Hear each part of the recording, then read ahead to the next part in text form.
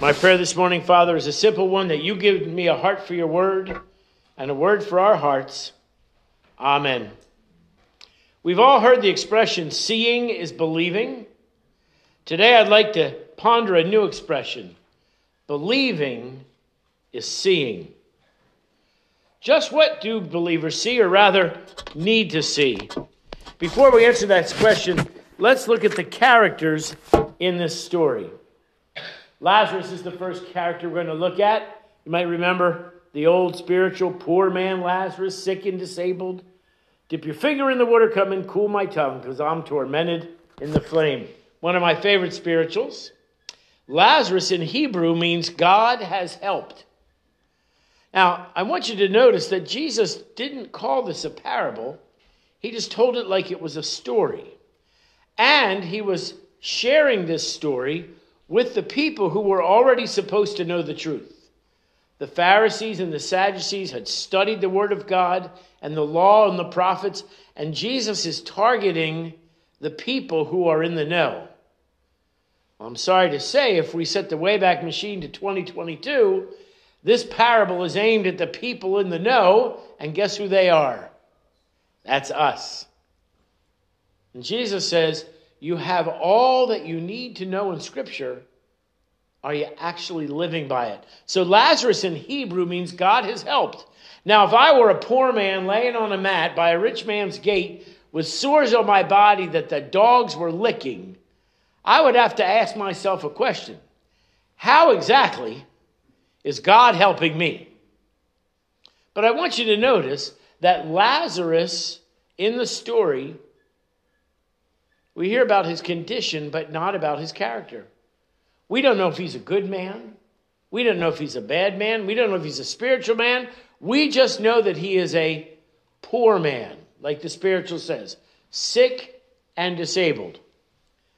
And there is no causality. Often Jesus will tell us that this person is in this condition because they did this. My friend Bob was here yesterday, and I introduced him to somebody in the church. I said, this is the Bob you hear about in sermons. One of his favorite lines is, you know the best way to get out of a hole? Stop digging. Right? If you're in a hole, there's a good chance that you dug that hole. Just nod like this. It's true.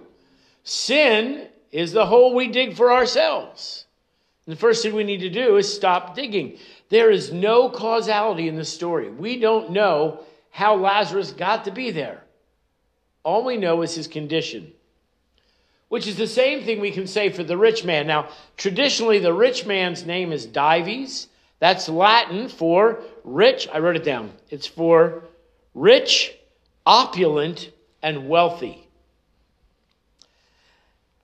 So as I was preparing for this sermon, one of the resources encourage you to go, and I can't remember the name of the website. I wish I'd written down. But you go to this website and you plug in your annual income, and it will tell you what percentage of people in the world you make more money than that. Most Americans are in the 1 percentile. In fact, I just put mine in. I didn't put Vicky's in. I just put mine in. And the little thing came up and said, I make 50 times more than the average person in the world. I'm thinking, I don't feel wealthy, but according to the story and that website, I would be in the wealthy category. When I was in seminary, we had a guy from India, lived down the hall. His name was Temjin Iyer. And Temjin came down. Now, I want you to know, I was driving a 1978 Chevette in the middle of the 80s to seminary. I had my bicycle, and Temjin said, you are so wealthy. I said, Temjin, I got this ancient car. I'm eating ramen noodles and chicken dogs for dinner. I am not wealthy. He said, but you have 3 radios. Because I had the old Walkman, remember that, for riding my bike. I had one that was in a console, and then I had my own boom box from when I was a music teacher. And the thing that impressed him the most is that I had 3 radios, and he just had this awe on his face that I was such a wealthy man. Now, the good news is I'm not going to preach about wealth. I'm not going to preach about opulence. I'm not going to preach about you need to give everything away. I'm also not going to preach on the fact that we need to take everything away. That you hear that a lot these days. Well, the rich are too rich. We need to take their money away and give it to the poor. No, that's not what this parable is about. This parable is about seeing the needs of the people around you. Because we got one more person in this parable that we talk about, and that would be Abraham. Abraham, after Lazarus and Dives pass, is in Abraham's bosom. And there's some theologians that believe that there is a place that is paradise, but it's not quite heaven yet, because we won't go to heaven until Jesus comes back. I don't care. As long as I get to go wherever God is, who cares what they call it? But Abraham's bosom is that pleasant paradise holding place, some theologians think, before we go to heaven, and they're finally caring for Lazarus. He's in the bosom of Abraham. He is snuggled right up to Abraham. It's warm and it's safe, and he's full and cared for. And Abraham shares three truths. The first truth is this: we cannot cross from hell to heaven. We can't get to either one on our own. There's no way for us to cross from one to the other. The second truth he shares is this, and this is a hard one to hear. You're going to spend eternity in one of those two places. Good news is, this is not a fire and brimstone sermon either. It's just a fact. The Bible makes it very clear. Depending on your choices and your relationship with God, you're either going to go to heaven, or you're going to go to Hades or Sheol or Gehenna or whatever name you want to have for it. In my classroom, my thinking chair is called Pluto because it's a cold, dark place that nobody wants to go to. Well, that's about what hell is like. But Abraham's truth is that it's not, how can I put this? You've heard the people say, well, we're all going to go one place or the other. The Bible makes it clear that that's not true. And the last thing is this. Abraham makes it clear that everything you need to know for your eternal salvation has already been shared. It's in the scripture. It's in the fellowship of the body. It's in the Bible classes that we teach and the songs that we sing. The truth is there, but like the snooze button on our alarm clock, some of us have heard it so much that it literally goes in one ear and out the other. Then you have to ask the question, who are you in this story? Are you broken and in need of healing? Are you a Lazarus in this story? Are you one of these wealthy, opulent, rich people that have 3 radios that really has no clue? And I don't mean this as an insult, but we have no idea what it's like to live in a third world country. In fact, a friend of mine says he doesn't like short-term missions because people think when they go to a third world country, oh, I can do this for 2 weeks. Do it for 20 years. Do it for 40 years. Do it for 60 years.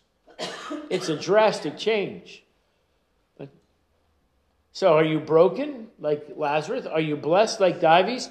Or are you like the Pharisees and the Sadducees, a believer that needs to see? Now, you know me, I like a good list. And I almost sat down to start writing a list of the people that are in need, the people that we as the church need to see. And then I realized that whatever list I wrote would not be an exhaustive list. And then if there was somebody in need, one of my parishioners or one of our listeners online would go, well, that wasn't on the list. I don't have to help that person. So I'm sorry to say there's no list today. But I want you to hear this. It was on the news this week. Anxiety and depression in this world, post-COVID, is going through the roof. They said at any given time, 30 to 40 Americans are suffering from a major depressive episode. Churches need to respond to that. Have you been watching the news? Suicide is on the increase. One of the reasons that some of the schools in poorer neighborhoods brought the kids back early, and I didn't know this until recently, is because during COVID, when we were all locked in the houses, domestic and child abuse went through the roof. And the gap between rich and poor is increasing daily. People are drowning in debt. They're drowning in noise. They're lonely and they're painful. They've got emotional pain, physical pain, spiritual pain, relational pain. And here's the good news. We have the cure. The cure is Jesus. Jesus is the only one who can cross that great chasm. Jesus came to reach us. The church, are you asleep? Have you hit the snooze button too often? I know it's not Christmas, but this story sort of reminds me of a combination of Ebenezer Scrooge and George Bailey. Both of them needed to see that their life had an impact on the people around them, and then they woke up at the end, so to speak, and had to change their lives. Jesus is saying, if you're asleep, there's still a chance. This is your wake-up call to hear what you need to see and to respond. Now, the alarm is ringing for us, and I spend a lot of time in West Virginia at work camp. I want to read this to you. There's a sign series on the West Virginia Turnpike that says, driving while drowsy can put you to sleep permanently. Drowsy, uncaring living can put us to sleep permanently. And that kind of person, Jesus says, is separating himself from God until it becomes permanent, by digging a chasm between himself and heaven that even the love of God will not bridge. Wilfred Grenfell, a medical missionary to Labrador, was at a dinner in London. And during the course of the dinner, the lady seated next to him said, "Is it true, Dr. Grenfell, that you're a missionary?" Dr. Grenfell looked at her for a moment and replied, "Is it true, madam, that you are not?" That's a powerful question. Is it true that you are not a missionary? How would we like to deal with that question when we stand before the throne of God? Is it true that you lived only for yourself or your family? Is it true that you had opportunities to help the hungry, the thirsty, the lonely, the dying, and you walked by as if they weren't even there? Is it true that you weren't a missionary? I want you to hear the picture that Jesus is painting.